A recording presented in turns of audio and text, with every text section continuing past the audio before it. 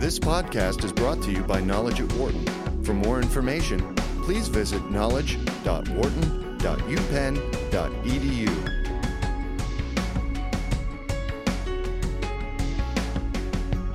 I'm Rachel Kipp, Associate Editorial Director for the Knowledge at Wharton website. Our host, Dan Loney, has graciously shared the mic with me for our next segment. We're going to be talking about dealing with your invisible audience on social media. And so you might be asking, who is your invisible audience? And unfortunately, most of us don't find that out until one ill-timed tweet or Facebook post blows up in our faces. And that can be as relatively minor as finding out that a friend or a coworker was offended by one of your updates, and maybe you have to apologize or deal with some comments that might make you feel bad. But the most extreme consequences of this were highlighted in a recent story in the New York Times Magazine. The article was actually adapted from an upcoming book by Jon Ronson, and it features people who made some careless posts that actually led to them being attacked by strangers around the world, and in some cases they actually ended up losing their jobs thanks to the furor that these posts created. So we've got a couple of guests here to talk about these issues and how you can make sure it doesn't happen to you. So joining us in the studio is Nancy Rothbard. She's a Wharton management professor who has studied how people define the boundaries between their work and professional lives on social media. Nancy, thanks for being with us today. Thanks, Rachel. And on the phone, we've got Amanda Gailey, an assistant professor of English at the University of Nebraska-Lincoln. She specializes in digital text editing, and she also teaches a class called Being Human in the Digital Age. Amanda, thanks for being here. Thank you, Rachel. So I think the obvious question that a lot of us ask when we read these stories, kind of like what was profiled in the Times, and there are a decreasingly large number of them. I know before we started here, Nancy was showing me some more recent ones, is how did this happen? Like, how could people have been so tin-eared? So, Amanda, I think we'll start with you, and then we'll go to Nancy. Yeah, I think that over the past several years, people have just gotten more and more acclimated to posting what might have been considered sort of mundane, unimportant, and private thoughts online. And it's just become so normal, and we're so immersed in it that I think people can post things rapidly without a lot of reflection, and then they're surprised when something they said is taken out of context or misunderstood. Yeah, so I agree with that. One of the things that is really interesting is that more and more Americans have gone online, and it is becoming, yet we don't have the ability to understand what some of the ramifications of our actions are online. And so sometimes what happens is we post things that we're thinking about it. And you mentioned this earlier, Rachel, the visible audience, right? Those are the people who comment or like or interact with us around our online posts and what we discuss online. But there's all sorts of people who are in our invisible audience. Those are the people who we've connected with in some way, but have, they're just sort of in the background, and, they might be watching what we're doing. Maybe they're not watching what we're doing, but or occasionally they are. And so what happens is we really pay a lot more attention to the visible audience than the invisible. It's just a very natural cognitive bias that we have to pay attention to what is what's highlighted for us, and what we then forget about is the invisible audience. And so when we post things, we're really not aware of how that might come off to a broader group. Right. And then I wonder that it also seems like, people, maybe when you're in front of someone, you're talking to someone, you can kind of read their visual cues. If maybe what you're saying is offending them, you might be able to figure that out from that. But, we can't really read a room over social media. Right. And that's exactly part of the challenge, right? When we have this media, which is so powerful in terms of broadcasting our ideas to a large set of audiences and groups, what happens is we don't then have the cues that we have in real life, either verbal or nonverbal cues. So it could be facial expressions. It could also be how somebody's reacting in terms of their voice, or even responding to what we're saying, where we might back off a little bit. Maybe we're having a conversation with a colleague and we start talking about political views, and we see that the colleague doesn't seem to be sharing our enthusiasm for that particular political idea, and then we back off, right? And so we change topics or what have you, and then we smooth things over. Whereas online, we don't have those opportunities. And Amanda, I think you had something to add?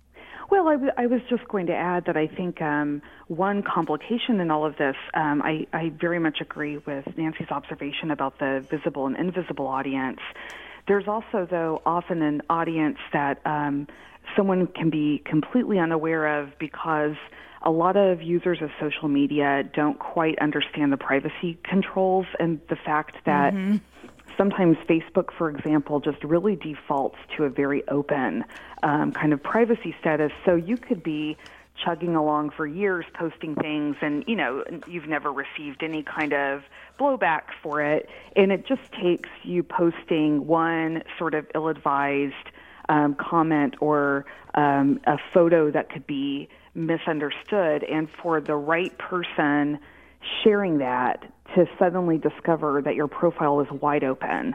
And so I think that can be part of it too, is that people are not always fully aware of who can be listening in to the conversations that they're having. Right. And I know, Facebook seems to change it all the time.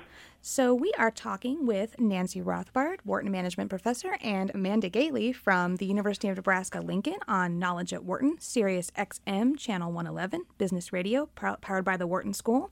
We're talking about how to deal with your invisible audience on social media. So Nancy, you had actually done some research recently about managing your work and professional personas on social media. What are some of the different strategies that people take to deal with this? And I know that also brings in some of what Amanda was saying about privacy controls and sort of having the tech savvy to know how some of these sites work.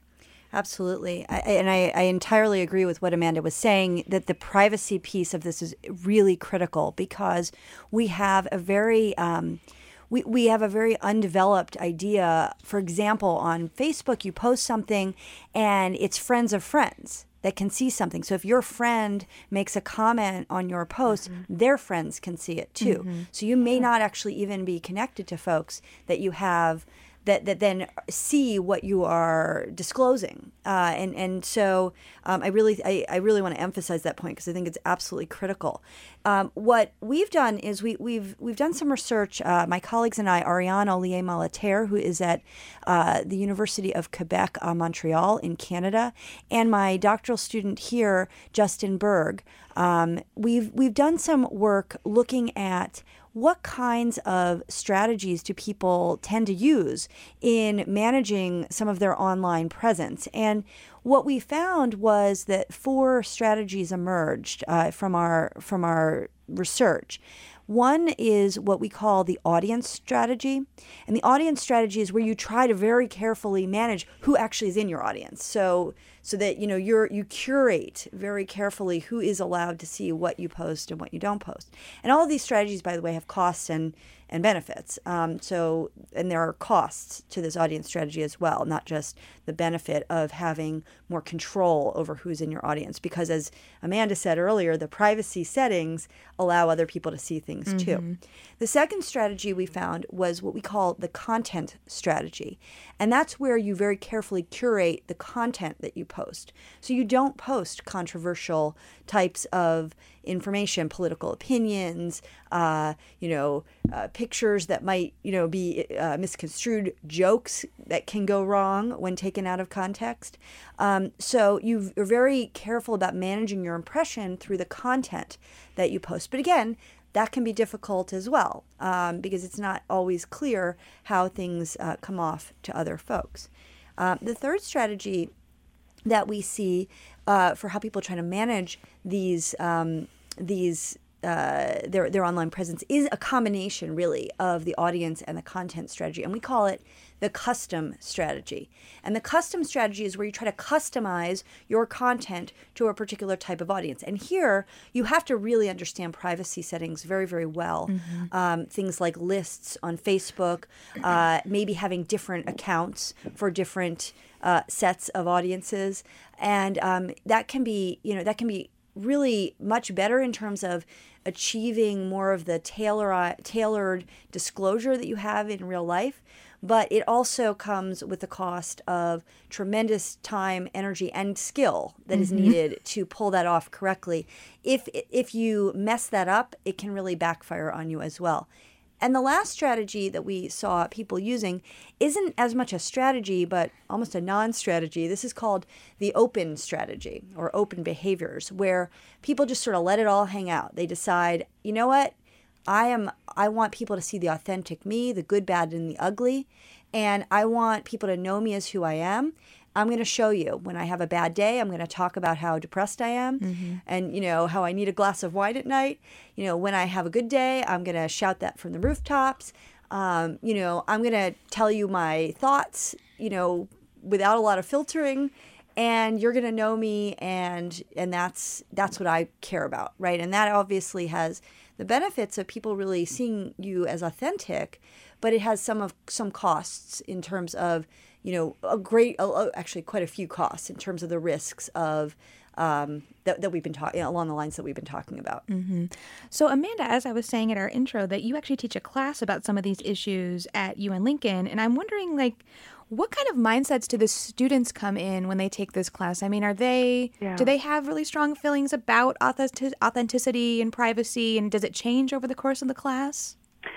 Yeah, I think it does. I think that one change I've seen over the last several years of teaching undergraduate students is that I think in general they have become a little more sophisticated in their understanding of privacy online, and they have now grown up. They've kind of come of age after a lot of sort of cautionary tales have been out in the public. So they have, I think, learned not to maybe post every photo from the party they went to, the week period. They've kind of learned these things in ways that I don't think students had even, 5 years ago. I think that they are sensitive to issues of authenticity, but they're also very sensitive about saying something that could destroy friendships or ruin employment prospects. And so I have seen a kind of more intelligence about that. And I think that the other thing that impresses me about them is that they are also, I think they have a more nuanced understanding of shaming than maybe even people slightly older do who haven't grown up in the same kind of digital environment and had a lot of their lives laid out in the open the way that younger people have. And that's sort of one of the things we talk about in my class is what should we do, if anything, when we see people seeming to misbehave online? Right. And, what is our moral obligation in those contexts? How can we maybe participate in a public life that discusses good and bad behavior or public policy in a way that also doesn't engage in witch hunts and a kind of mob mentality? Right. Actually, that brought me to my next set of questions. I guess I'm wondering now, it seems like often we don't really know how badly we were reading our audience, whether they're visible or invisible, until after we've made a gaffe and we've seen sort of the firestorm of reaction, whether it's a small one or a big one. And so my question for both of you is, I guess, if you make a gaffe, if you do something that was maybe ill-considered, careless, whatever you want to say, what do you do? And so I guess, Nancy, we'll start with you and then go to Amanda. Sure. This is obviously really challenging in terms of how do you recover, right, from a mistake like this.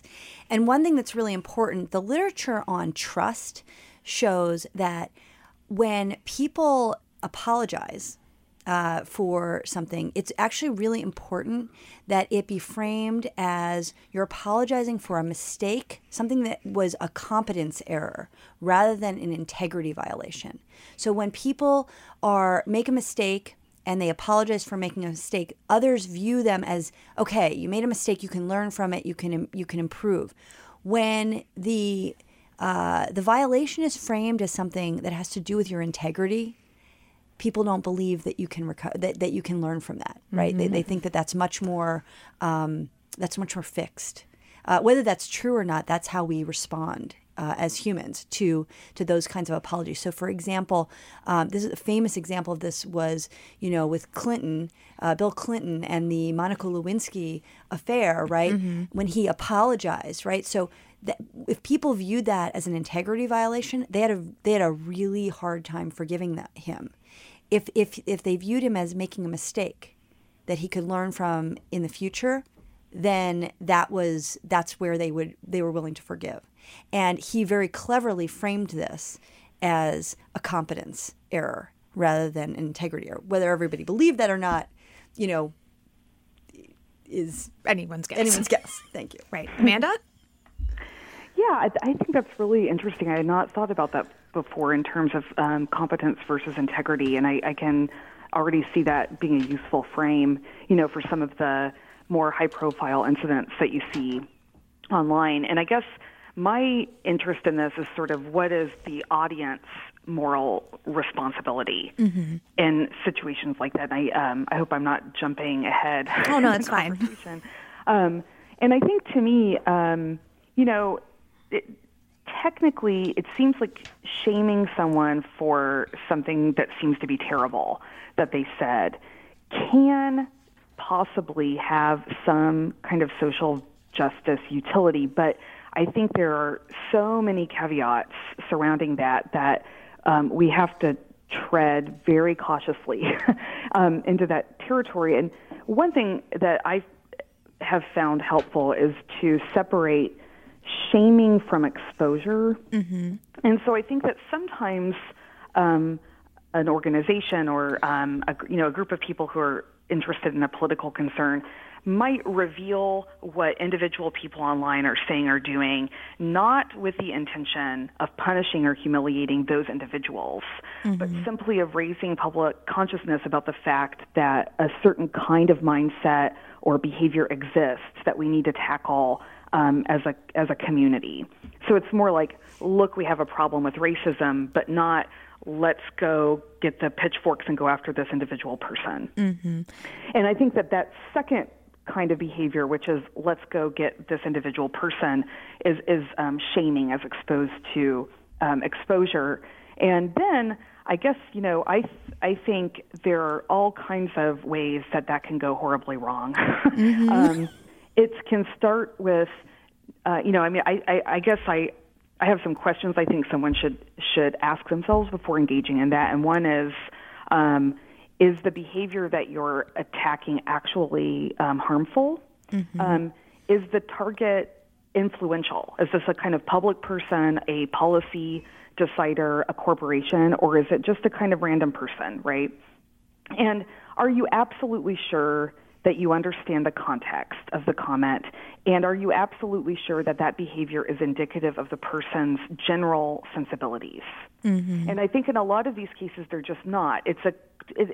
Someone will expose or try to shame someone based on a tweet that might have been terribly misguided and really poorly executed. But if you look at this person and you look at other things they've posted, you can tell that that's not really what they meant.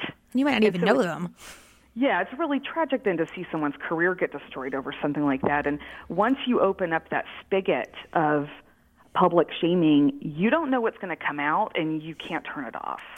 And so I think, when I see the cases where they seem to have gone terribly wrong, a lot of that criteria was not met before people kind of, released the Kraken right. of public opinion onto the person. The Twitter Kraken.